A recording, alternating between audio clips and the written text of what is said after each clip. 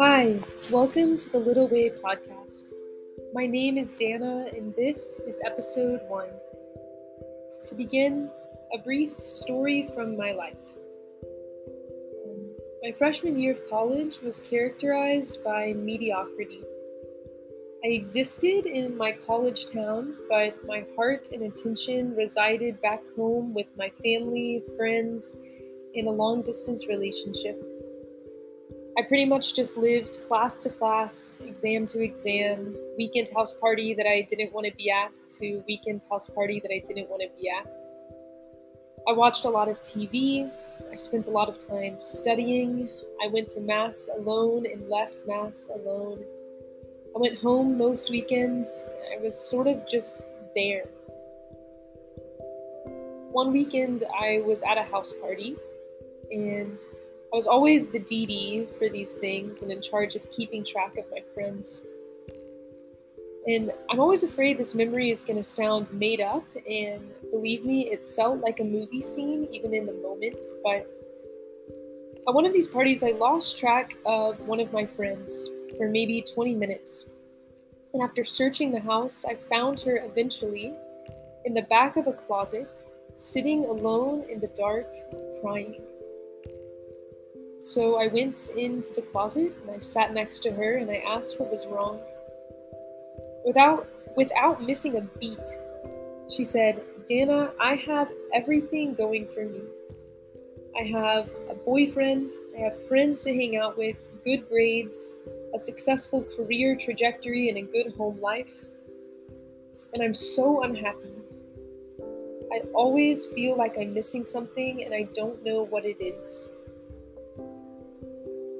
And I had nothing to say, no word of light to speak into this darkness. But it woke something up in me, a part of my soul that related too much to what she had just said. And I've returned to this memory in my heart many times since that day several years ago now. Because to me, it was the lost sheep that Jesus speaks of embodied in a sort of dramatic scene. I return to this moment of darkness in my helplessness, and I hear this. In my heart, I hear, "It is Jesus that you seek when you dream of happiness. He is waiting for you when nothing else you find satisfies you. He is the beauty to which you are so attracted. It is He who provoked you with that thirst for fullness that will not let you settle for compromise. It is He who urges you to shed the masks of a false life. It is He who reads in your heart your most genuine choices, the choices that others try to stifle.